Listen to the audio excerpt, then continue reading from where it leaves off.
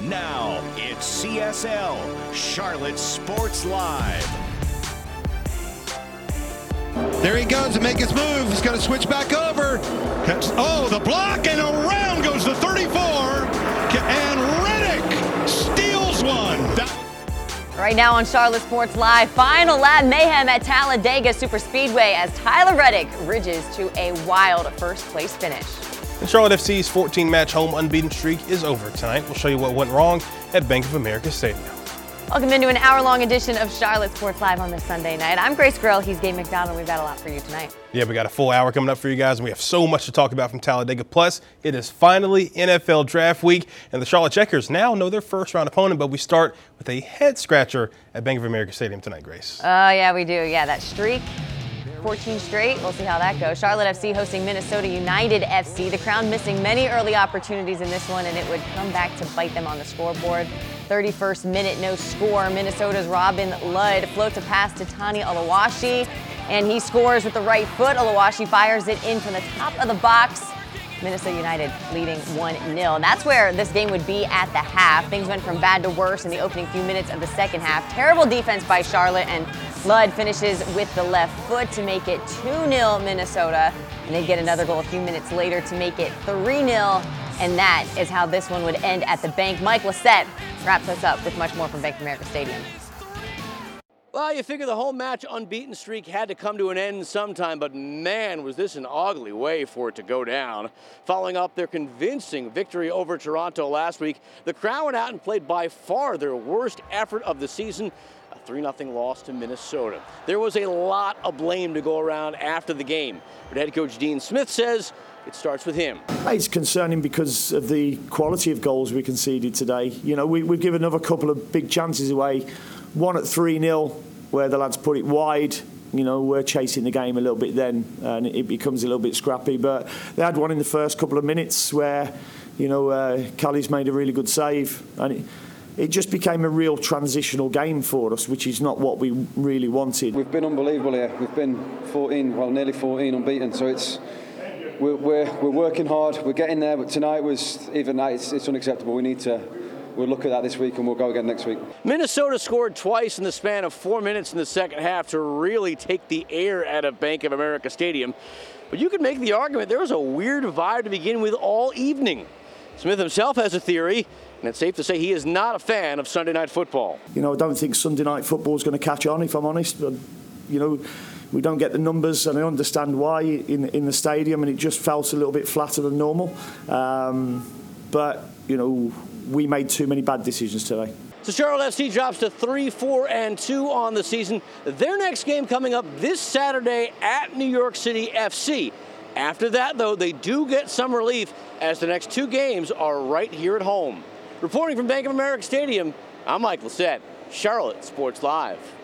All right, thanks, Mike. And I always appreciate his humor in a time like this. But I get what he was saying. Sunday Night Football, we'll reserve that for American football. But also the weather, I think, played into it as well. Yeah. It was kind of that rainy, cold day. So it was just an odd day all around. But, like, obviously disappointing after, one, the streak ends, and then also what they came off in Toronto. Yeah, I mean, you look at last week's match. I mean, it was definitely, obviously, their best scoring output of the season in a match where they were able to just kind of battle back and, you know, fight to the finish and get a win. Today, it just seemed like this team just didn't have any kind of life, honestly, on the pitch, on offense or defense. They had a lot of sloppy turnovers. They weren't connecting on a lot of passes that they normally connect on. And, of course, the attack just wasn't there, that aggressiveness that we saw last week. But I think, obviously, the Sunday night, even just being there, I mean, it just felt different. I know you said the weather had a lot to do with it. I think we're all used to the Saturday night matches. So I don't know if that had, you know, anything to do with the psyche. That's, you know, you can use that as maybe an excuse. But I think just a flat performance by them today. Yeah, it was very flat. You saw them play more slower than they came out and doing this. But I also say they haven't seen that team before, so you kind of maybe want to throw that into it a little bit. But still, like Ashley Westwood said, unacceptable. Fans will not stand for that one. Yeah, we'll see if they can bounce back next week. And if there's one track in NASCAR, we're going to move to the racing real quick,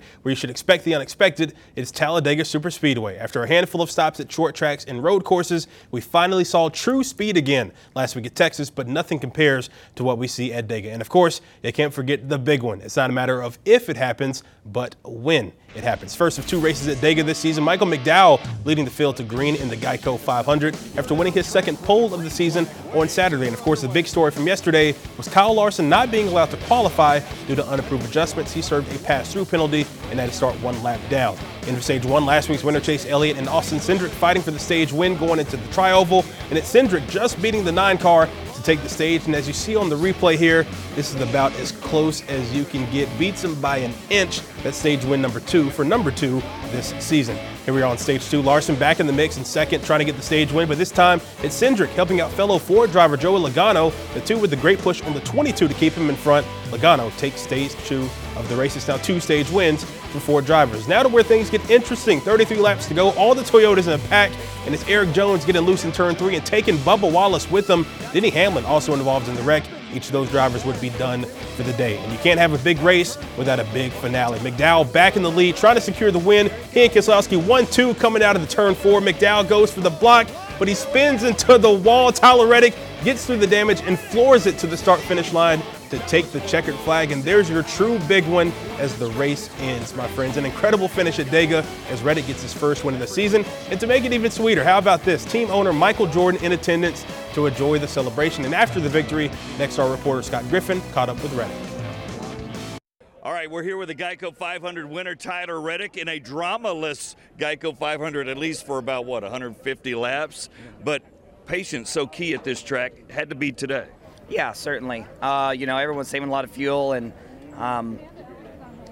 we were 3 wide, but it seemed fairly tame for the most part before our green flag pit sequences. After we pit, it was kind of all bets off for the remainder of each stage. And today, with just the way things kind of shaked out, unfortunately, for some of my Toyota teammates, that brought the final caution of the day, and it put us in a good spot to be up front. So I hated to see, my teammate and a couple others get caught up in that, but I have to take advantage of the situation, right? Yes. Me, Martin, and Ty were lined up, and I was surprised Martin and Ty went to my back bumper there on that final restart.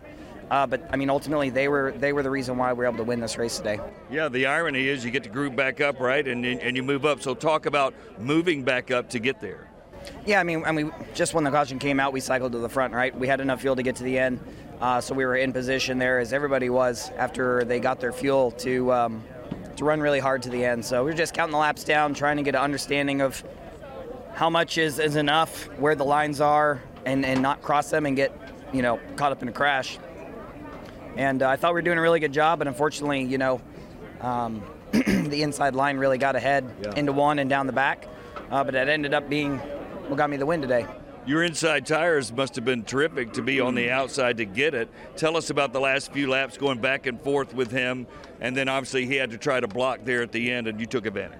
Yeah, no, Michael's a really good speedway racer. I apologize, my voice is gone from screaming. I hear you. But, it wasn't looking great coming off of 4. I thought we were going to kind of get eaten up there, but Martin and Ty stayed to my back bumper there and kept the momentum with me. And that inside line, they got out far enough, right? They kind of attacked themselves, and that's what set up the opportunity for me to break through the crash and get to victory lane and cross the start-finish line first. As you mentioned, it's special to have Michael Jordan here. He likes Talladega. You get him a win. Bubba Wallace was his first win as a team owner. That's kind of cool. It is very cool. We've been trying really hard to get Michael to victory lane, and it's really, really cool we're able to do that finally today. All right. Can go enjoy with your team. We appreciate it. Absolutely. Thank you, guys.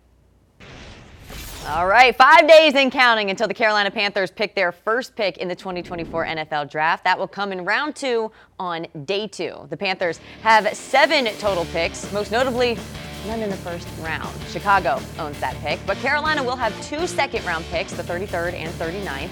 They still own their own 3rd and 4th round picks, number 65 and 101. They have both the Giants and Titans 5th rounders, no 6th rounder, and they own the Steelers 7th round pick. The focus this offseason has been getting all the new faces in the front office and coaching staff on the same page. And so far, Dan Morgan says the team is clicking on all cylinders. I feel we addressed a lot of needs in free agency, and I think that will, set us up nicely during the draft to, allow us to draft the best player available, and just take really good football players that fit what we want from a schematic standpoint. From a culture standpoint, I think, when me and Dave were talking about like the type of player that we want, those passionate, hungry, the dog mentality, passion for the game, love of the game, that's kind of what we're looking for. Measurable wise, obviously we want guys with height, length, speed, all those type of traits, but at the same time, if they don't have that dog mentality, they don't have that passion for the game, they're not going to be able to reach their full potential. So we really got to filter those guys out and be thorough with everything we do. Now, winning the draft often goes beyond the first few rounds. Finding gems on day 3 is a talent every front office wants. The Panthers, they haven't hit on that too much over the last decade. Defensive end Greg Hardy was a 6th-rounder out of Ole Miss in 2010. He was a second-team All-Pro and Pro Bowler in 2013 and tied the Panthers' single-season sack record with 15 sacks. Another familiar name, cornerback Josh Norman. He was a 5th-round pick in 2012 out of Coastal Carolina. 3 years later, he was a first-team All-Pro and Pro Bowler during the Panthers' run to the Super Bowl. And more recently, current running back Chuba Hubbard was a 4th-round selection in 2021. Dan Morgan in the front office can make a great first impression by finding a diamond in the rough in the later rounds. So let's check out a few guys that they could target on Saturday. Tight end is a position where the Panthers have struggled at in recent years since Greg Olson's departure. Tommy Tremble showed flashes last season, but it's still a position where Carolina could potentially upgrade in regards to depth. And Ben Sinnott out of Kansas State is a guy that I could see the Panthers targeting on day 3. Sinnott led the Wildcats in receiving last season with 676 yards and 6 scores. He has good speed and agility to run routes on all 3 levels and is light on his feet as a positional blocker, which could help Carolina's run game this season. According to PFF, Sinnott is ranked as the 105th best prospect in the upcoming draft. Now let's move to the defensive side of the ball. Carolina addressed the trenches in free agency, and of course they have Derrick Brown locked up for the future, but having depth in the interior is key in a 3-4 scheme. Enter Mason Smith out of LSU, who is ranked 140 on PFF's big board. At 6'5", 306, Smith has a good blend of size, strength, and short area quickness to become a good defensive tackle in the NFL. Now, he does have an injury history as he tore his ACL in the 2022 season opener, so the Panthers could be gambling if they select him, but the payout could ultimately be high on day 3. And we finish up back on the offensive side of the ball with Chuba Hubbard in the final year of his rookie deal and Miles Sanders coming off a disappointing season. Running back could be a spot where the Panthers look to use a day 3 pick. Audric Estime out of Notre Dame certainly has that dog mentality that Carolina is looking for. He's stout at 5'11", 227 with great power and balance, and he also has solid vision and footwork with great success at the 2nd and 3rd level, as you can see right here on the tape. He is a home run hitter who ran for over 1,300 yards and 18 scores in his final season with the Fighting Irish. He's rated as PFF's 123rd best prospect in the 2024 NFL Draft. So we know teams usually get the big names early in the draft, but championship teams are built in the later rounds. We'll see if the Panthers front office can have success on day 3 this weekend to help build the Panthers for the future. We are your official home for the Carolina Panthers, and that means the most extensive draft coverage in the Carolinas. Join us April 26th at 7:30 for our Panthers draft special. We'll analyze Carolina's 2 second-round selections, plus bring you exclusive interviews with the team. Again, that's April 26th this Friday at 7:30 on Fox Charlotte. All right, guys, big news and bad news out of Durham tonight for Duke fans. Duke guard Jeremy Roach announced his commitment to Baylor this evening. Roach entered the transfer portal Tuesday night. He started 108 games over 4 seasons with the Blue Devils, earning 3rd-team All-ACC honors as a senior. Roach scored in double figures in all 4 NCAA tournament games this year and averaged 14 points a game for the season. Well, the Braves going for their 2nd consecutive series sweep today, but it wouldn't be easy against the reigning World Series champs. We've got highlights from the Chop House next. Plus, Dega isn't just about the big one on the track. We saw some crazy things at Talladega this weekend, including Alabama's mullet champion. Oh, gosh. And ahead in Quick Six, Brandon Miller getting a well-deserved honor today. We'll debate where he ranks all-time among Hornets rookies. Keep it here. We've got more Charlotte Sports Live on the other side of the break. Back here on CSL, and some pretty big news in the MLB. There's a petition going around for the Braves to sign a former player on a 1-day deal. Gary Cooper appeared in 21 games for the Braves back in 1980, spending a total of 42 days in the majors before he was sent down to the Savannah Braves, and he never made it back to the Bigs. But had he spent one more day in the majors, he would have qualified for a pension from MLB's Player Association, which is estimated to be around $6,000. The petition currently has over 12,000 signatures. Well, speaking of the Braves, Atlanta looking for the sweep against the Rangers today. That was looking good early thanks to this Marcell Ozuna 3-run blast in the bottom of the 1st. That was his 9th home run of the season, and it gave the Braves a 3-0 lead. But that's where the good times ended. 4th inning, 2-on, Andrew Kisner. Skies went off the vines for a 3-run shot, his first of the season. Rangers up 4-3. They go on to win it 6-4. All right, well, back to racing. And if you've ever been to Talladega, you know a lot of the action happens off the track. Yeah, and as D. Jackson reports, fashion, if you want to call it that, also plays a part of the Dega festivities. Well, if you spend any time in the Talladega infield, you learn two things. This track is known for its fabulous crashes and its cast of colorful characters. You never know who you're going to see or what's going to show up in the crowd, whether it's your favorite tag team wrestling duo or maybe even that random cougar in the front seat of Reese Bobby's Chevelle. It's all here. But we learned there are more than just champions on the track. Meet 10-year-old Dre Bell of Birmingham, whose luxurious locks are the envy of middle-aged men from coast to coast. Bell has been crowned the 10-year-old mullet champion and is currently ranked #1 in the state. But don't think for 1 second he wakes up like this. It takes a lot of hard work to look this good. You need to brush it after you take a shower, and you need to put conditioner, hair wash, and all that good stuff. I put gel in, straighten it with a comb. Do the girls love it at school? I mean, I don't know. Hopefully they do. And by no means is this just vanity. Dre tells me that he's raised over $15,000 for the Wounded Warriors Project. A great cause and a great young man, and possibly a great hair coach for guys like me. That's going to do it from Talladega Superspeedway. I'm D. Jackson. We'll send it back to you. Appreciate it, D. I probably need some tips from that kid as well. Well, let's go ahead and get into Quick Six. The great meteorologist Andrew Brightman gracing us with his presence on this Sunday night. We also have Grace in the hot seat. So let's go ahead and put 2 minutes on that clock. And Andrew, you were going to start us off. What is your confidence level in the Panthers front office with the draft getting underway this week? You know, I'm just going to say neutral right now because obviously we're going to know a lot more after the draft. We know what happened last year, trading the first-round pick, getting Bryce Young, and trading what would have been the #1 overall pick this year away. Let's get past the draft. Do we really start to get an overall trend of where this front office is going? And Grace, speaking of Bryce Young, is this season make or break for last year's top overall pick? I don't think the Panthers as a whole are in that make or break type season, but I do think it's a prove it year for Bryce. I think they've loaded up in the offseason, and I think there's more to come in who they put around them in the draft and what Dave Canales can do with the pieces they have. So I definitely think we need to see a lot more out of him given what they gave up to go get him. Yeah, absolutely. Want to see him continue to build. All right, Andrew, who will be the next Panther to make the Ring of Honor? A lot of great candidates who still aren't up there. There are. I was pondering this one a lot here during the evening hours, maybe Cam Newton, but really I'm going to go with Luke Kuechly here, 2-time Defensive Player of the Year, multiple All-Pros, potentially a Hall of Famer. I really think he's got to be the next one. Yeah, I think we'll see either him or Thomas Davis, more than likely. Two great guys who meant a lot to the franchise. All right, Grace, we haven't seen Biff Poggi rocking the cutoffs lately. Do you like that fashion decision by the head coach? Not wearing the cutoffs? Is that the question? Yeah, not wearing the cutoffs? Well, he didn't have them on, and I was told that was not a him decision. He was told that he was not supposed to be wearing the cutoff. Let me tell you, Biff Poggi is a character. There were so many people on the field last night after the spring game that there was a line of people waiting to get a picture with him and his autograph. Hey, he was the star of the show. Hey, that's what you do. That's what you got when you rock the cutoffs. All right, Andrew, Brandon Miller was just named an NBA Rookie of the Year finalist. Is he the best Hornets rookie ever? Respectfully, no. Obviously, you've got LaMelo Ball, but we got to go back a little bit farther here. I think before you were on this earth here, Gabe, but we got to go back to Alonzo Mourning, 92-93, going 21-10, 3.5 blocks.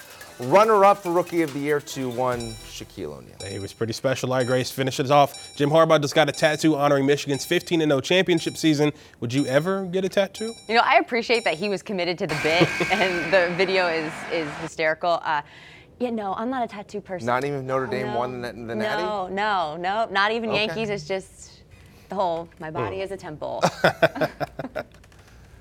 All right, well, the Charlotte Checkers played today, but their focus is probably already on the Calder Cup playoffs. We'll tell you who they're playing and when next. And the Charlotte 49ers giving us plenty of news this past week, including their annual football spring game. We'll give our observations next, right here on CSL. Back here on CSL, and it was a tough final game of the regular season for the Charlotte Checkers. They finished up the year on the road against Lehigh Valley. Wilmer Scoot getting the good guys on the board late in regulation, but that would be it. Charlotte falls 4-1, ending the regular season with a 39-26-7 record, and now they look ahead to the playoffs. Yeah, well, whatever. It officially is the postseason for the Checkers. They will face the Hartford Wolfpack in the first round of the Calder Cup playoffs. The entirety of the best-of-3 series will be played here at Bojangles Coliseum.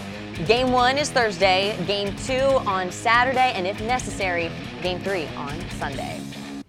All right, well, it took a little longer than expected, but the Carolina Hurricanes took control late in the third period in their Game 1 win over the Islanders on Saturday, and Todd Gibson recaps the win from PNC Arena tonight.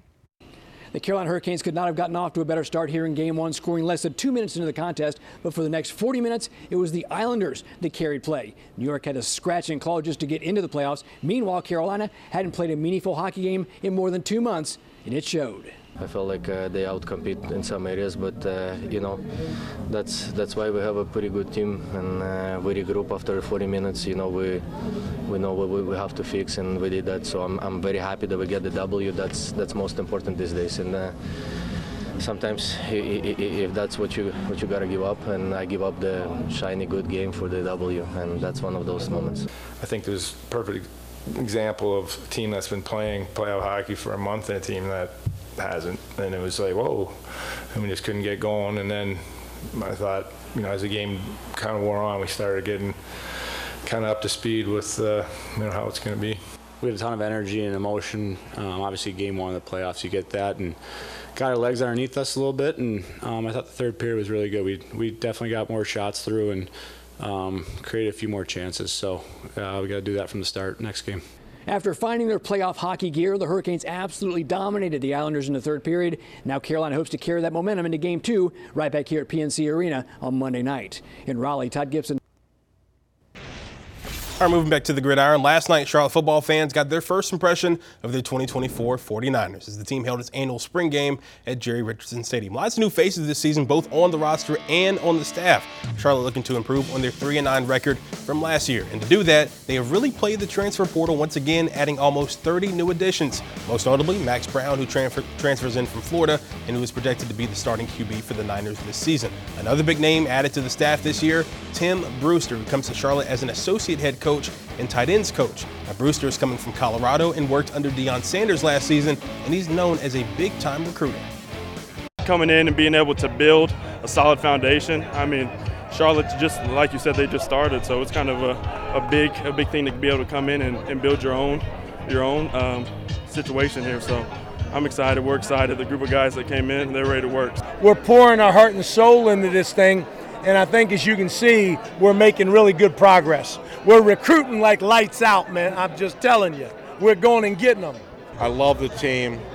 The kids are awesome kids. The way they compete is incredible. The way they care for each other is incredible. Totally different feel from last year. Totally different vibe. I'm very pleased. I feel very blessed to be here and blessed to be their coach.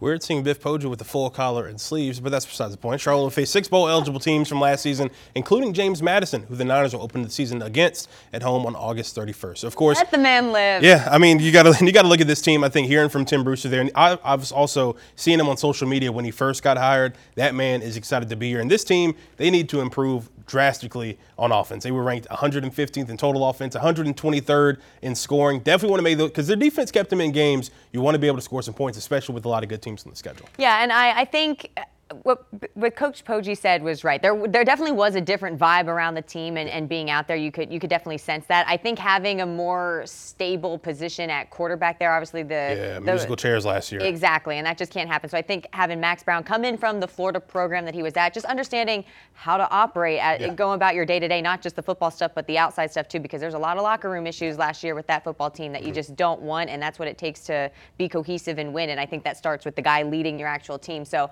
I think that's going to be huge for them, and I'm excited about their schedule. They're going to play 6, like you said, 6 teams that were bowl eligible last season, and they're going out to North Carolina as well. So a lot of good in-state stuff as well. And a lot of good Power 5 transfers too. A lot of guys who have been in those type of programs who can certainly bring a lot here to Charlotte. They got to win, though. Yeah. They got to win. All right, well, with the NBA playoffs underway, it's an unfortunate reminder that the Hornets own the league's longest postseason drought at 8 seasons. Up next, we were there for the team's exit interviews as the focus now turns to the offseason. Plus, it's a dream to play in the U.S. Open that started with hunger, not for the dream itself, but for actual food. The unique origin story of Providence golfer Colin Salima is coming up on CSL. Back here on CSL, Steph Curry has the chance to add a little something to his trophy case this summer. The Charlotte native will now be going for the gold. Less than 24 hours after his Warriors were eliminated from the play-in game, Curry was announced to a stacked U.S. Olympic team. This will be his first time ever playing in the Summer Games. Joining him in Paris is three-time gold medalist and former Warriors teammate Kevin Durant, plus a returning LeBron James, who has not played Olympic ball since winning gold in the 2012 games out in London. USA is favored to win gold for the 5th straight Olympics. And one of the great mysteries of this past season for the Charlotte Hornets was the status of Mark Williams, Grace. Yeah, he was playing in games 1 minute and then he was gone for good the next. There was a lot of speculation on the status of his back injury, and last week the second-year star out of Duke finally met with the media to break it all down during his exit interview. Williams admitted recovering from a lower back contusion wasn't easy. However, he stressed that he is not injury-prone and that now that he is considerably healthier, he vowed to make his return next year and remain a consistent force in Charlotte's lineup. It's definitely not something I like doing, sitting out. It's definitely tough. You know, it was a tough year for us. So, but now I'm definitely starting to feel better. I'm able to do, a little bit more, and I'm, feeling better by the day. And it's not really something where it's gonna linger. I'm, aiming to play.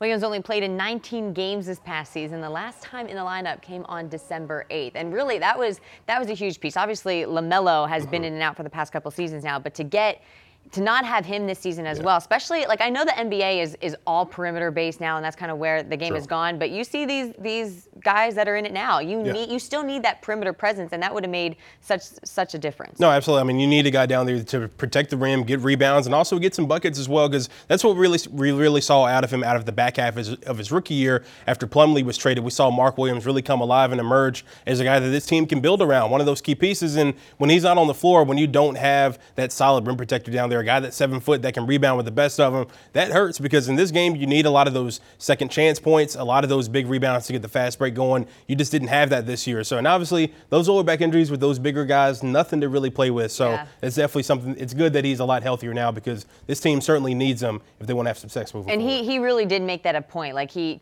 came in and he knew we were all going to ask about that, and he confirmed it. It was bone based too. So really something that you don't want to mess with. But that was his main thing. He goes, I don't want to be known for this type of player. I want to be out there. And I don't think anybody really doubts that. I mean, if you're going to be a pro athlete, nobody doesn't think you don't want to be out there. But he's certainly something they should address in the draft too. Piece that they absolutely need out there. Well, we are just 53 days away from the start of the U.S. Open at Pinehurst Resort and Country Club. Round 1 starts June 13th. And for the third time in tournament history, the USGA has accepted more than 10,000 entries for players. All of them trying to earn a spot in the 156-player field. Now, 52 PGA pros and past champions are exempt from qualifying. But for the rest of the spots, local qualifying starts tomorrow at 109 sites in 44 U.S. states and Canada.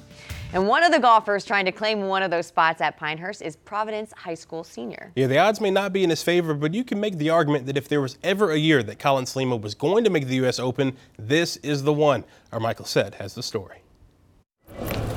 On his way to Quail Hollow for the Wells Fargo Championship, a career in golf was the last thing on Colin Salima's mind. Back then, all I remember was going there to get some good food. But in addition to finding hot dogs that day at the golf tournament, Salima also found inspiration. I started whacking balls around the backyard with my little plastic club and kind of just grew from there. Flash forward almost a decade later, and all that hard work has paid off.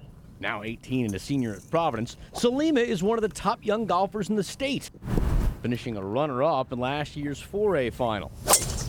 While he'd like to become a state champion before heading off to play at Clemson, his real goal in his final high school days is far more ambitious. It'd really be a dream come true to play in the U.S. Open. With more than 10,000 other golfers across the country trying out, Salima knows he'll have to be at his best.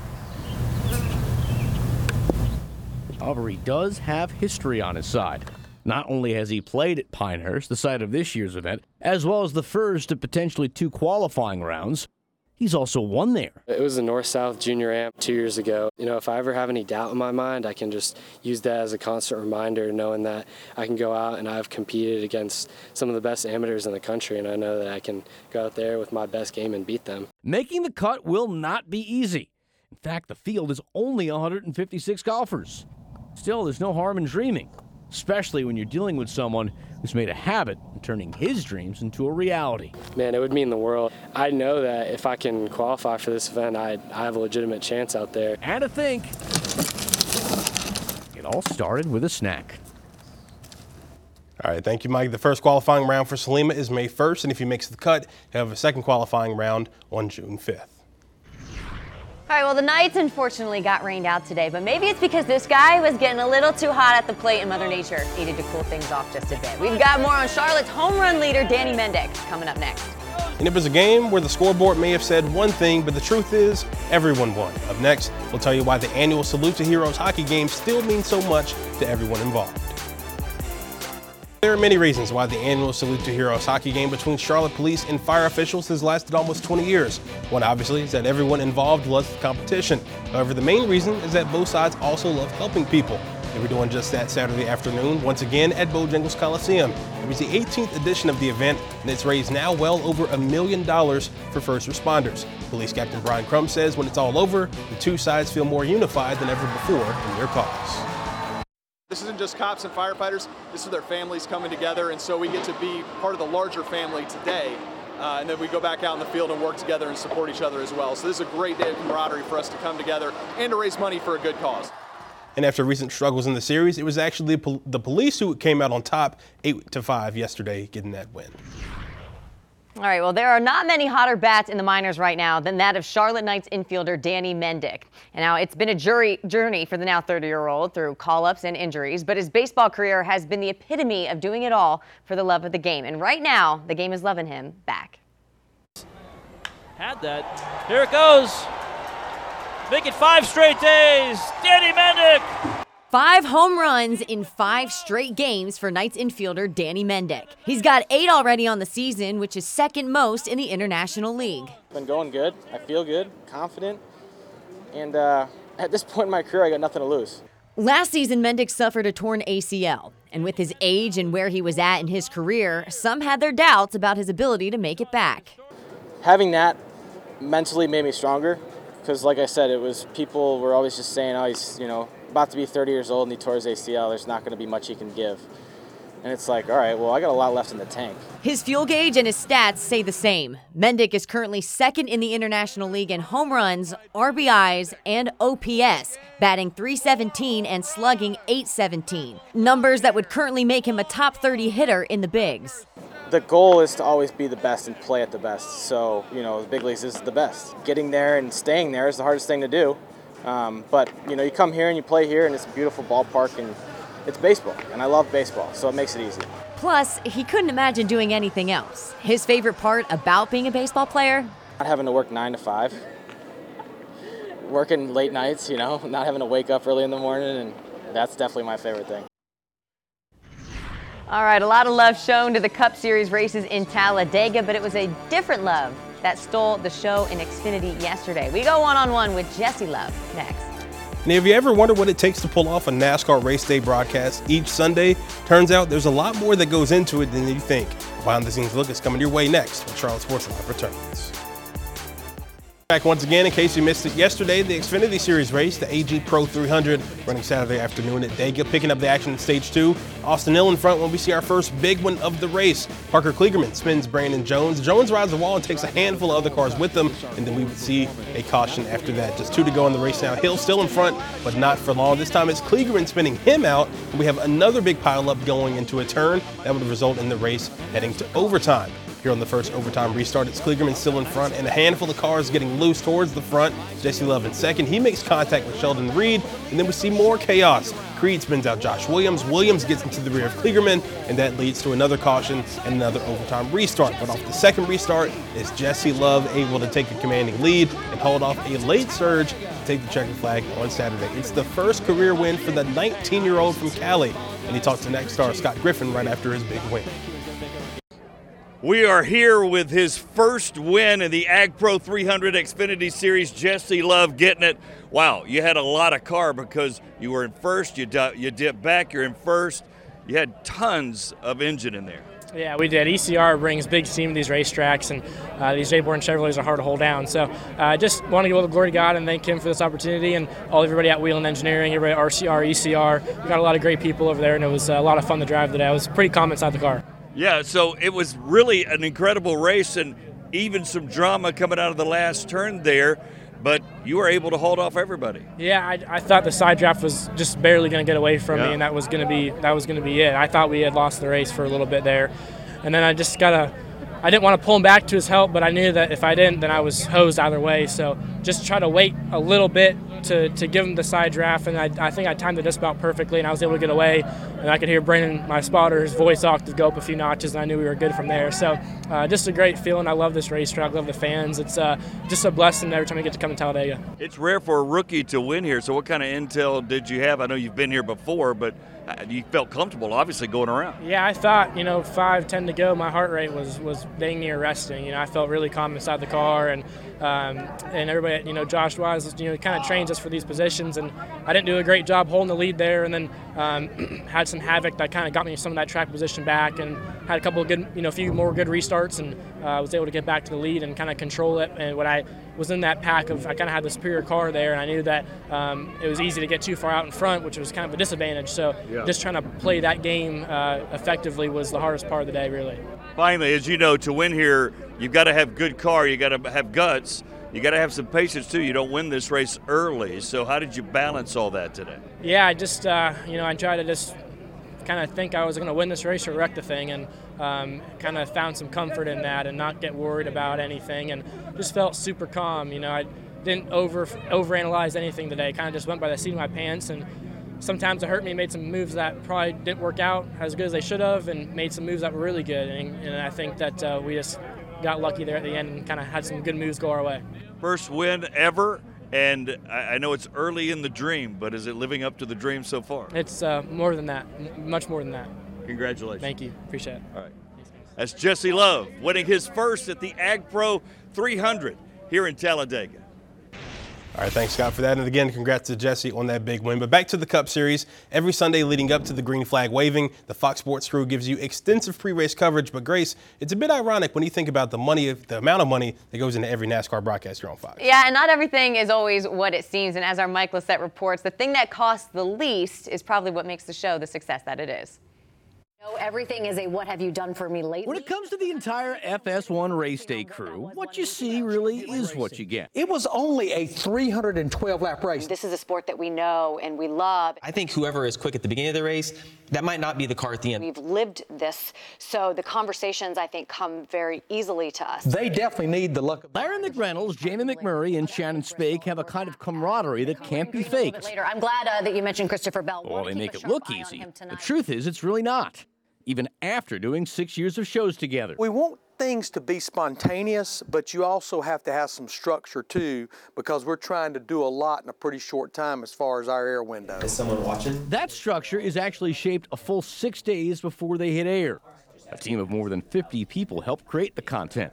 Then on Sunday, hours before showtime, it's all presented in an open discussion in which it's decided what stays. The track is different, the surface. And what goes. You had, I don't know, 8,000 or 9,000 concrete bleachers on the back, and that was it. I think it is important that everyone in the room has a voice, and because every piece of the show is helping tell the story. Nice to officially meet you, David. By the time they arrive in studio, there's a plan in place. However, there's also an understanding it all can change. Sometimes you're in a situation where the show has to collapse or expand. Everyone has to be flexible. Fortunately, the real star of the show has that down to a science. Hopefully we're not ruining the magic, but that big spacious garage it looks like the crew is broadcasting from is actually a big spacious green screen, much like this one. Now up close, it's not much to look at, but on TV, they can do just about anything. Regan Smith is standing by. One segment we can start in front of a big window, and then we can go to the balcony. It just gives us versatility. In turn, it makes their job a little more fun. And unlike a background, If that goes home and plays into the living room, that is something that's as real as it gets. that's the most important thing. You're clear, sir. All right, thank you. TV magic indeed. Mike Lissette, Charlotte Sports Live. All right, well, since everyone is talking about 24 in 2024, let's have him join us on Around the Track. Hendrick Motorsports driver William Byron joins ATT next Sunday ahead of Dover to talk about his wins this season and to help us preview the Monster Mile. Be sure to check your local listings, but don't go anywhere. We've got our QC Crowns coming up next. Oh, back here on Charlotte Sports Live, only one thing left to do tonight, Gabe. Let's hand out our QC crowns, and we're going to give our one crown tonight to the South Carolina women's basketball team. The award tour continuing for the Gamecocks after they completed their undefeated championship season. Tonight, members of the squad were honored with the pre-match coronation at the Charlotte FC match. And if you remember, 2 years ago after their last national title, Don Staley received the coronation during the Crown's inaugural season back in 2022. So good to see the young women recognized out there today. Of course, it's unfortunate Charlotte FC couldn't take a page out of their book. Come on, guys. Take a page out of their book and get the win, but still. Talk really about cool a to see. streak. Yeah. They had the ultimate streak Yeah, this they did season. for sure. Yeah. Good to see that. Yeah, absolutely. We're pulling for you, Charlotte FC. Yeah, absolutely. We believe in you. You can do it. They're going to get another win soon. Should come this Saturday, but we got more CSL coming your way tomorrow. For Grace Gill, Mike Lissette, I'm Gabe McDonald. See you guys tomorrow night.